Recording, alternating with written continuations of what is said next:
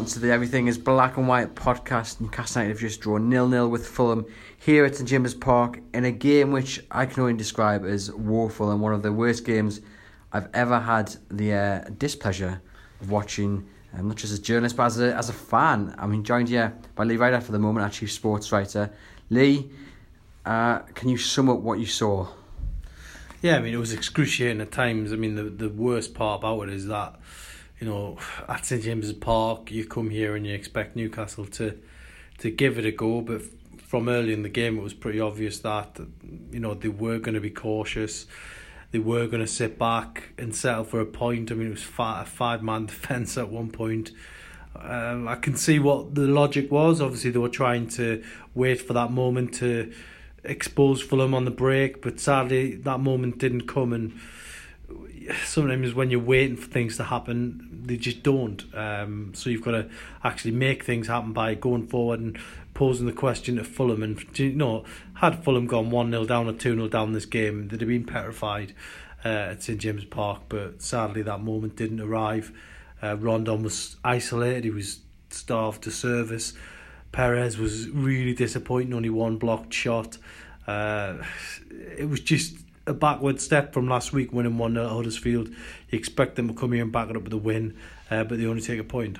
What do you think it is? Because surely during the week when the players are in training, they're in the setup, but they will know about Fulham's poor defence. 42 goals conceded this season, hadn't kept a clean sheet for the whole of the season, and yet they've come to Newcastle, they've barely been tested. In fact, they hadn't been tested because they didn't even get a shot on goal in Newcastle.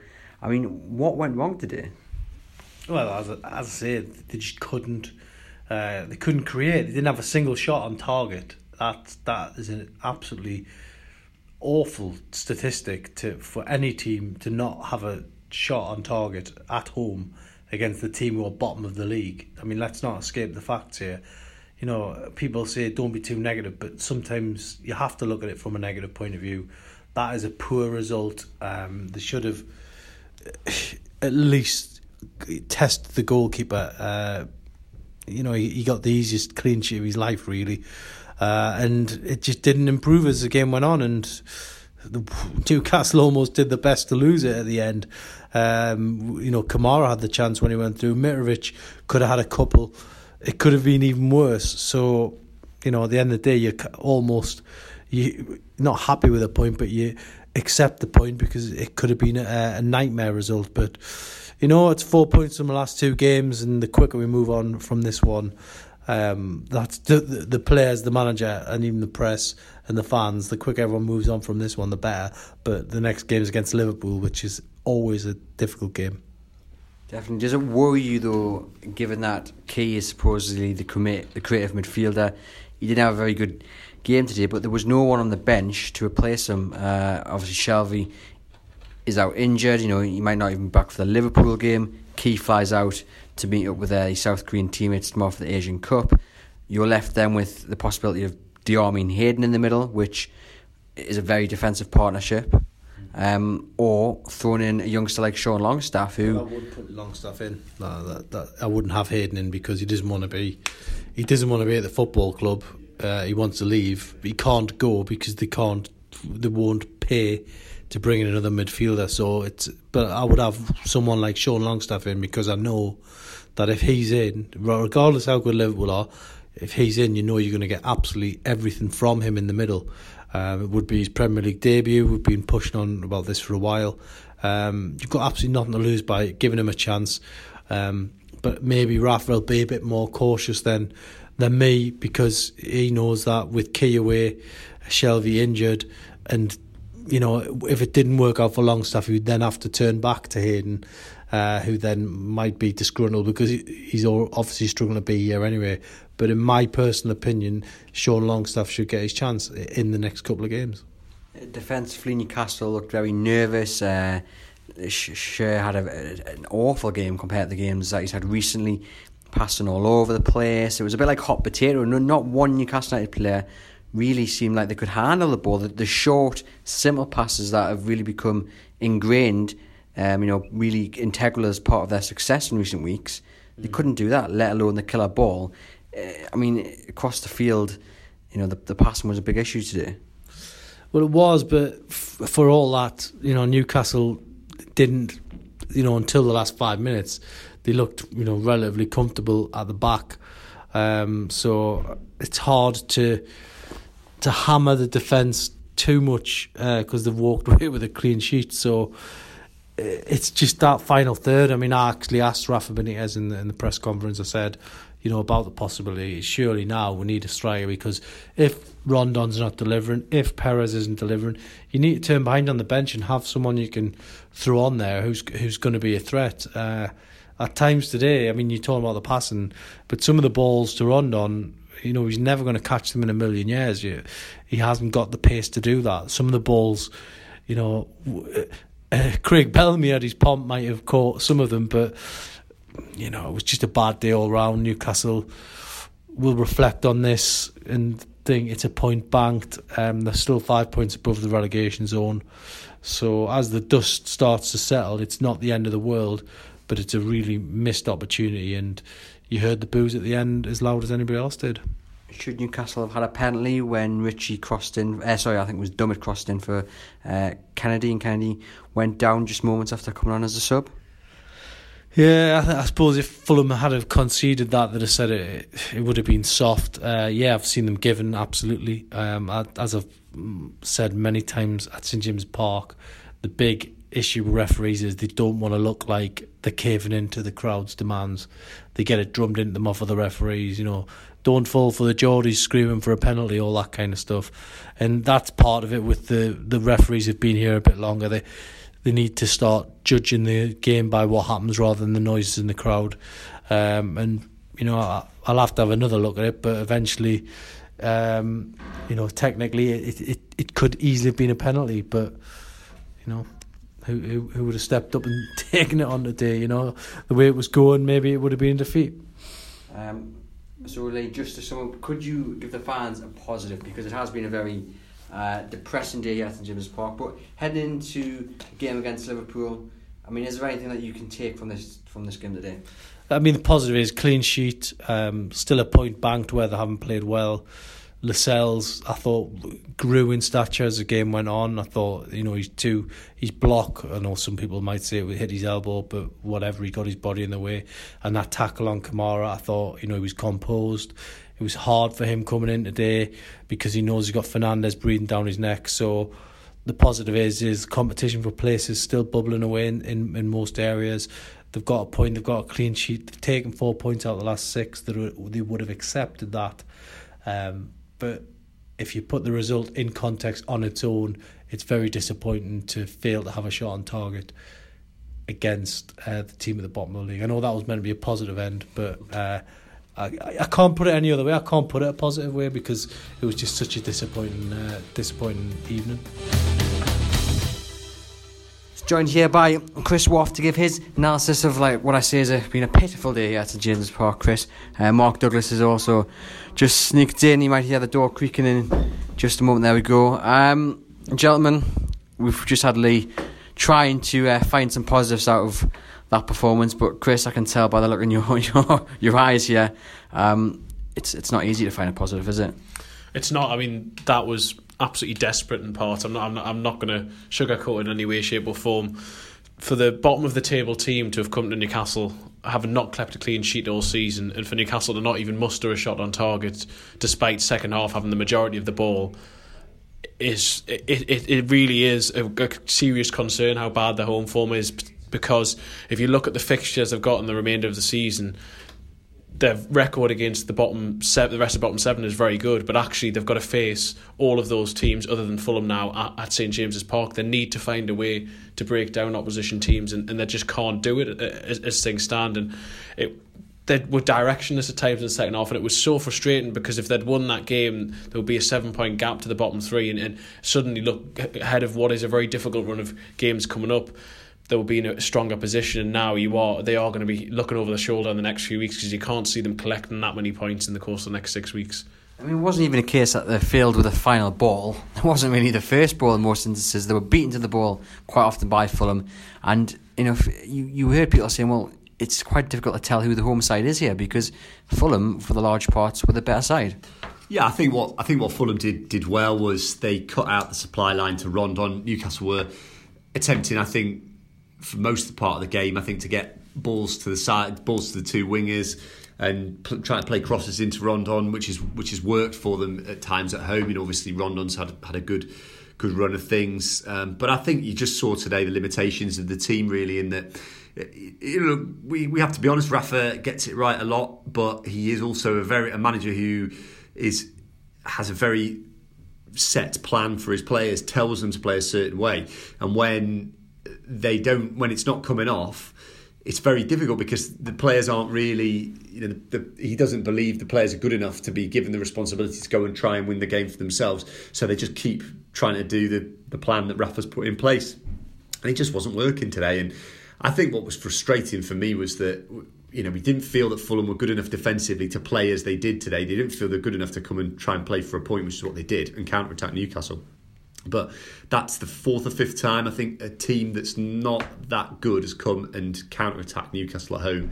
And I don't think Newcastle have won any of those games. I mean, the only two they've won at home are Watford and Bournemouth, where both of those teams obviously looked at Newcastle, thought we can really put the pressure on Newcastle here. And went out on the front foot, and Newcastle could cope with that because they played the same way that they do away from home in both of those games. But yeah, it's a big problem, and I think the solution has to lie in the January transfer window for Newcastle, because I don't think with this current set of players, with maybe the exception of Jonjo Shelvey, who is starting to look again like, well, maybe we need him back. They haven't really got much in reserve that you feel could spring defences open. Now we're sat in a room here with pictures from some of the best games to have played at St James's Park in the last kind of 20 years or so. I mean, you've got the 4-3 victory against Man United on the 15th of September 2001. I mean, great atmosphere in most of these pictures on the wall. Middlesbrough 2-1 here, Leeds 3-1.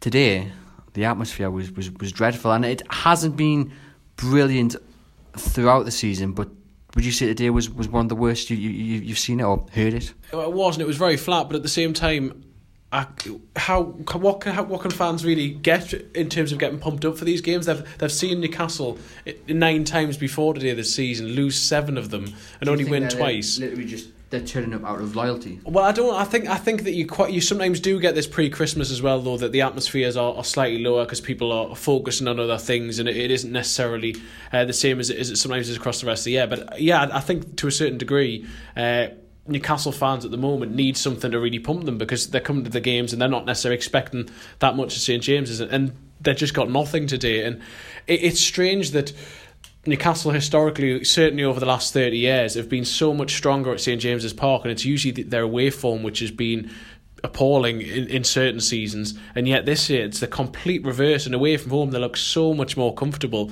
that they look like they know what they're meant to do, they look like they know what the game plan is, whereas at St James's Park, as soon as a team comes and sits off them, they just look like they don't have the ideas to break them down. I agree, Mark, they do need that attacking midfielder at least in January. It would be ideal if they could get more than one offensive player, but they need someone because the creativity just isn't there, and they're going to have to win games at St James's Park between now and the end of the season if they're going to survive. But many people might argue that they've got someone on the bench in terms of Muto who could have come on today and maybe changed the game. Yeah, I don't know how fit he was. I don't know whether Rafa. I mean, again, it's been a familiar thing with Rafa, hasn't it? That substitutions have always been something that his critics at Newcastle have levelled against him. That really never looks to change the game too much too early. It's always about 70 minutes. It was a like for like substitution again today, and that's just Rafa. That's obviously what he believes. I felt today that he was. I think that once they got past the sort of 50-60 minute mark, I think he was thinking, let's not lose this game, because they lost to Wolves through a point, through points away. They've thrown points away this season at home. They did it last season against Bournemouth and other games where I think Rafa just felt that they threw points away. So I think today he was actually towards the end of the game. I know he just said in the press conference there he was trying to win the match, but I think in the second half, he was definitely starting to think, let's not lose this match. But sure, I mean, Fulham conceded 40 goals this season. They are vulnerable defence, and Newcastle barely tested them. I mean, the crosses they did put in were overhit or blocked easily. No shots on goal. I mean, that you can paint it anyway, but that's just not good enough. It's poor. And what I do think is that Newcastle didn't expect Fulham to set up like they did. I don't think that was... I think Ranieri changed things around quite a lot from last week, and it was a very kind of different performance from Fulham, because they didn't look as if they were that interested in winning the game either. I mean, they did at the end. Obviously, they had a couple of chances, but they really didn't create much either. And it was really the onus was on Newcastle to do it. But I don't think they've got the players to do it. I mean, we talk about Matt Ritchie.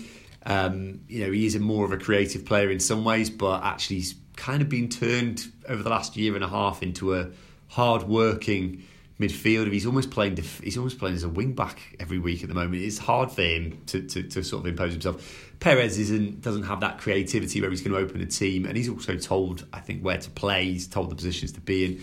Rondon, I mean, he has been the difference the last few weeks, but where is the creativity there for Newcastle?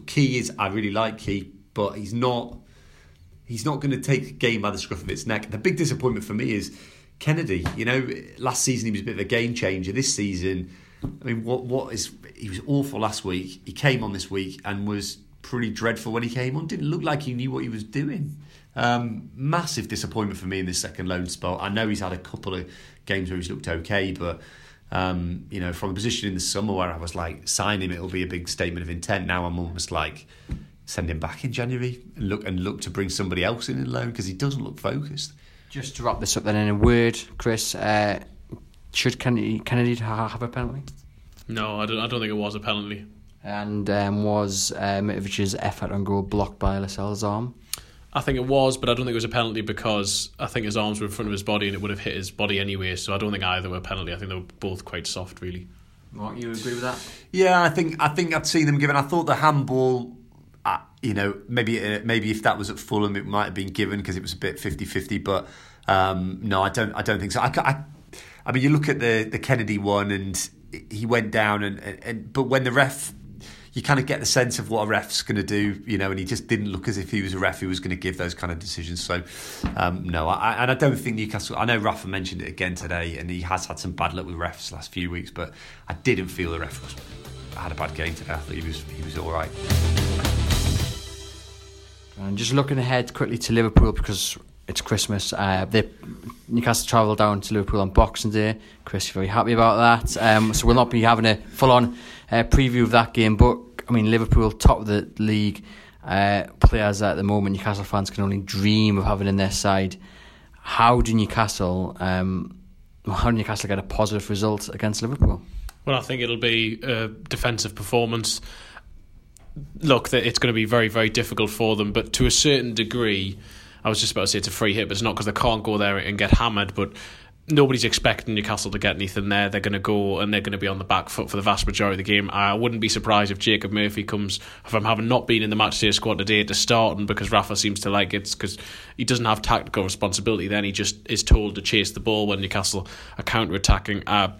It's going to be a 5-man back line, if not more, really, and Newcastle are just going to sit off. They're not going to have Key, they're not going to have Shelvey, so they're going to have very little creativity. It's going to be sit back and maybe we can stay in the game as long as possible and maybe catch something late on. So is it Hayden or possibly even Longstaff that comes in there and replaces Key? I'd be shocked if he gives Longstaff his Premier League debut at Anfield. I think it'll be Hayden who'll come back into the side. I think there will be a few changes. Newcastle have 3 games within 7 days if you include today's, so I think that there will be a few alterations there. Fernandes will probably come back in, and I think they need him because that back 3 doesn't function as well without him. So I think there will be a few changes there, but it's very much damage limitation for Newcastle. If they can come away from that game 1-2-0, 2-1, something like that, then I think they've done pretty well. As negative as that sounds, there is just such a huge gap. I suppose, Mark, some would argue Palace beat Manchester City today. Palace have got good players though. That was going to be our point. Palace have got really good players compared to what maybe Newcastle have got, so that's not really something you can take into that game, I guess. No, I don't want to kind of plead poverty too much for Newcastle because it's not a dreadful squad. It just doesn't have the same. Doesn't have the same players. Andros Townsend was a player that Rafa wanted this summer, desperate to get him in, and he's obviously done superbly today. I think, I watched the Liverpool game yesterday against Wolves, and it feels like they're playing a different sport at the moment than Newcastle, and that's not meant to be too disrespectful to Rafa and the players, but you just feel like there's a league within a league, isn't there? And I think there's a lot of teams struggling to match Liverpool's standard at the moment, and they're just so high. I mean, if they were struggling a little bit, you'd feel like you could get in there. I mean, it'd be the good times to play Man City, because you'd be going there, and if you can kind of frustrate the crowd for a bit, it gets harder and harder and players get more tense. But Liverpool are playing with so much confidence. They just look as if they can find a way to pick you off.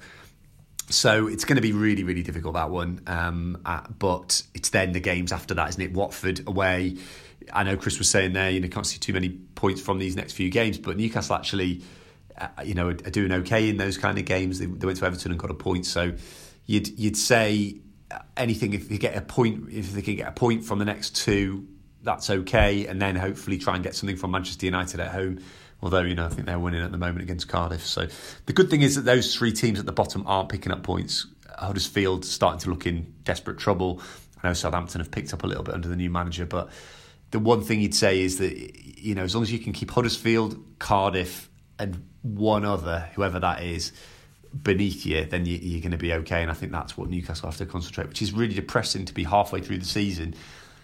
We knew it was going to be, so I'm just making you keep your hand out here, but we knew it was going to be a battle of survival for Newcastle this season, and it's depressing, and nothing will change unless something changes.